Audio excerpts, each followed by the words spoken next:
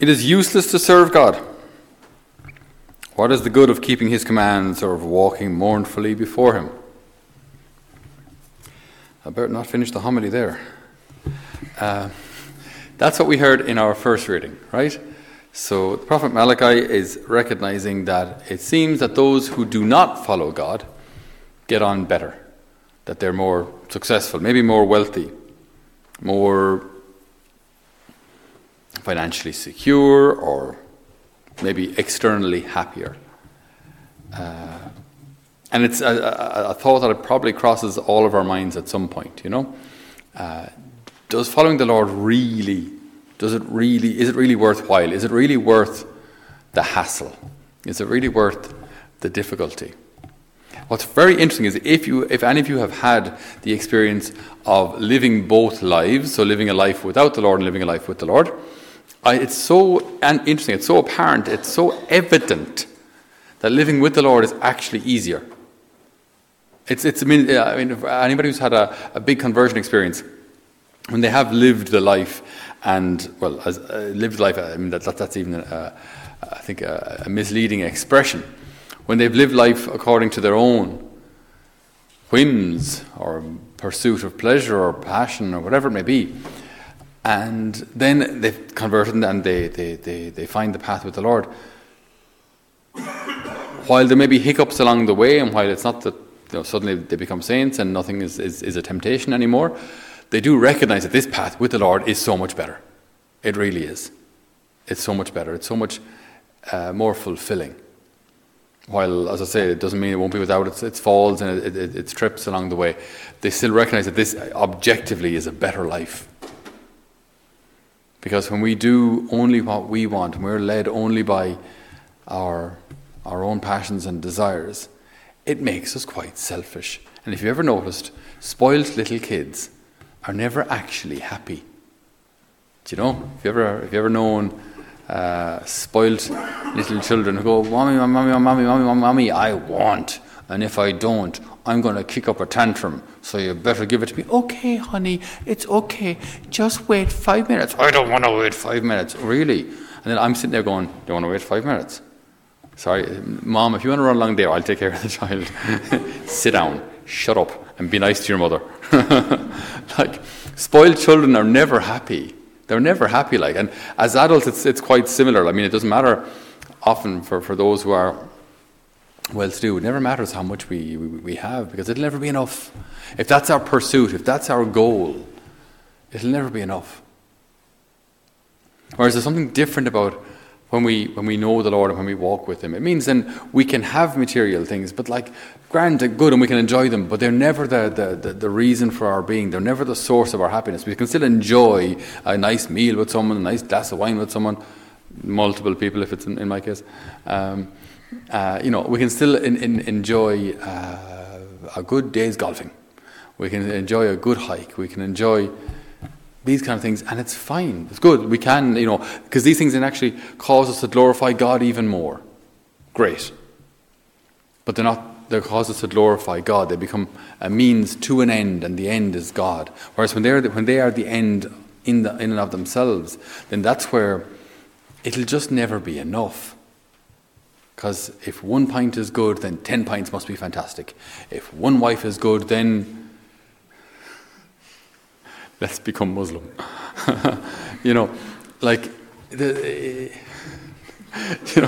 So that's kind of the idea. If a certain quantity of something is great, then more of that thing must be the way to go. So if it's it's good to have 20,000-30,000 in the bank for a rainy day, well then it must be absolutely fantastic to have 1 million.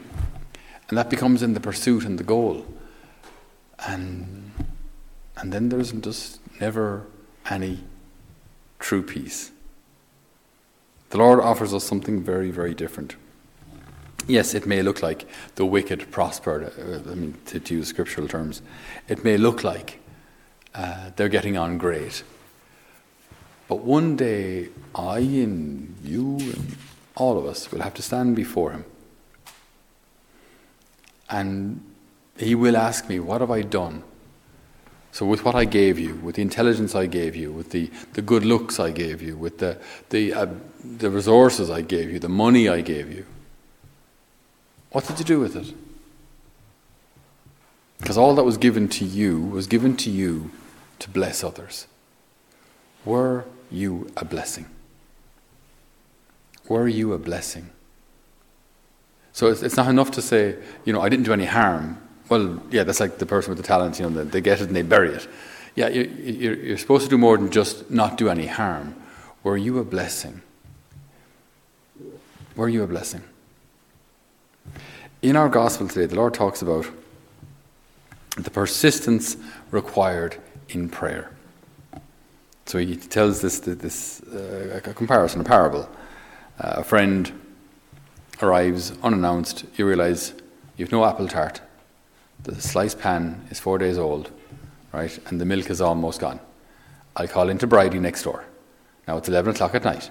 And you say, Bridie, get up, would you? Bridie, I need a sliced pan and a litre of milk. Presto. And she says, go away now. I'm watching the end of the day late. Bridie, get up. Bridie, come over to the door. Bridie, I need your help, right? And you keep knocking. And if you keep knocking, eventually, like just out of sheer embarrassment, she'll get up just to quieten you down, just to get you away. There's a similar kind of idea in the gospel story. The Lord's trying to tell us, even as regards prayer, be persistent. So God is actually comparing himself to the neighbour who doesn't want to get up and help. It's kind of a humbling story for God, for the Lord. He compares himself to this neighbour that has to be woken up, or with whom you must insist in order to get what you want. With the Lord, it's not that he doesn't know our needs, but there is something in this. Why is he trying to teach us persistence? When we have to persist in prayer, it stops us from becoming spoiled children. It stops us from just demanding what we want, getting what we want, and then walking away. When I have to persist and constantly, or for a long period, pray for a certain thing, it teaches me. Even though I'm not getting what I want, it teaches me to rely on him for what I need. It's kind of almost counterintuitive. If he gave me everything I wanted immediately, I'd actually rely on him less. I'd thank him less.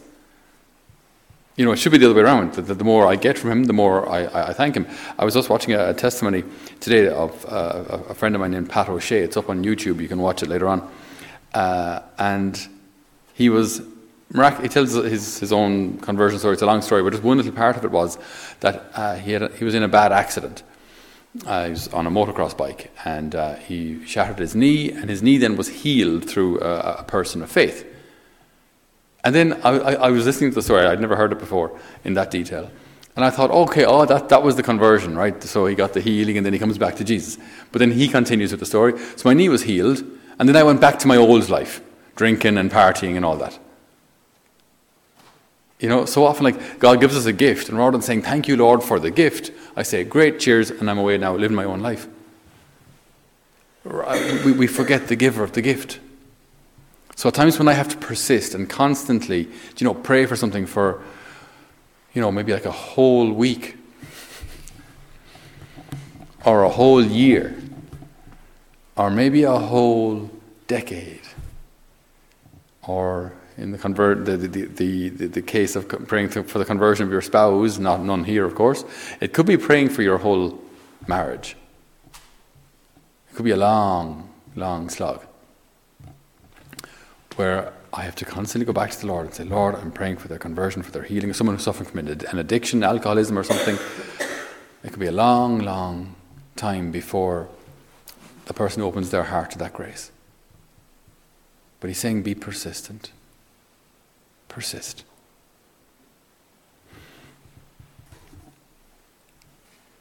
Unfortunately,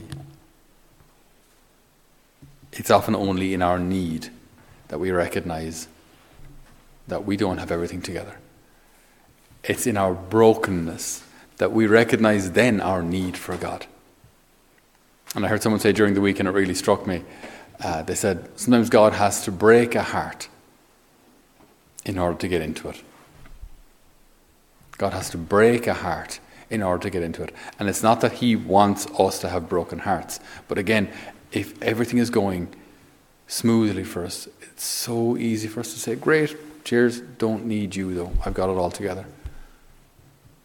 But then when illness comes our way or bereavement, it's often only then, unfortunately, he doesn't want it to be this way, but the fault is ours, that it's often only when my heart is broken, it's then I recognize my need for the Lord.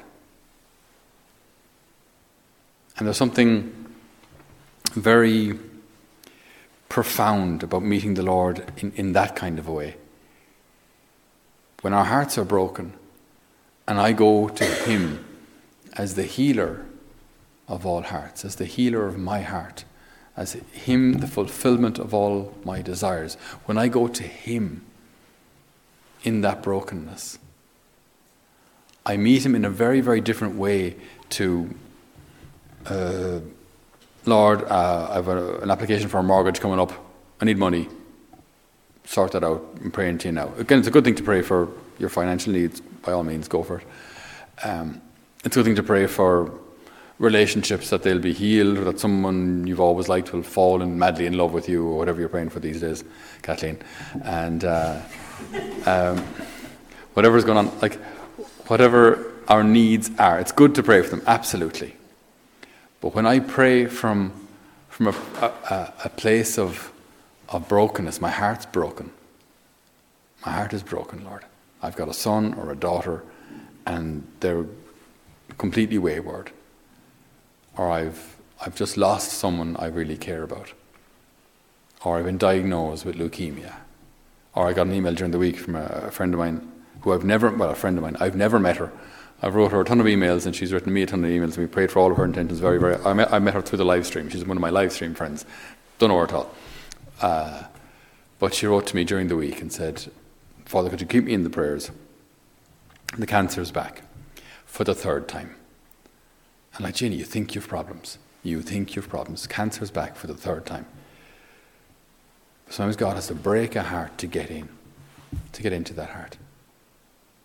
So when I'm able to, when I have to go back to the Lord over and over again in my brokenness and say, Lord, this is me, warts and all. Help me. I meet him there in a very, very, on a much deeper level than just praying for superficial things. Because then I'm bringing him in to the deepest parts of my heart, the shameful bits, the sorrowful bits, the weak parts, and that's then when I meet the Lord in such a profound way. So he allows these things to happen, not to punish us, but in his divine wisdom, he knows that in my brokenness, if I come to know him in a much deeper way, that sets me up for heaven. That gives me a divine joy that does not depend on any material things anymore. I only need him. And I can have material things, but I can use them, all for his greater glory, but I don't depend on them. If they're taken away tomorrow, it's fine. I'm free. Sometimes the Lord has to break a heart to get in. But when he does, that means that in the deepest parts of our heart, we don't find pain. We find him. We don't find shame. We find him. We don't find loss. We find the beating heart of Jesus himself. And so we lack nothing. And everything else is a bonus. But we have him. We ask you, Lord, today to heal any broken hearts here in the chapel tonight, and anybody watching at home. Heal our broken hearts, Lord. Come into those places of pain and shame and loss, those places of sin. Come into our hearts and be our everything. Amen.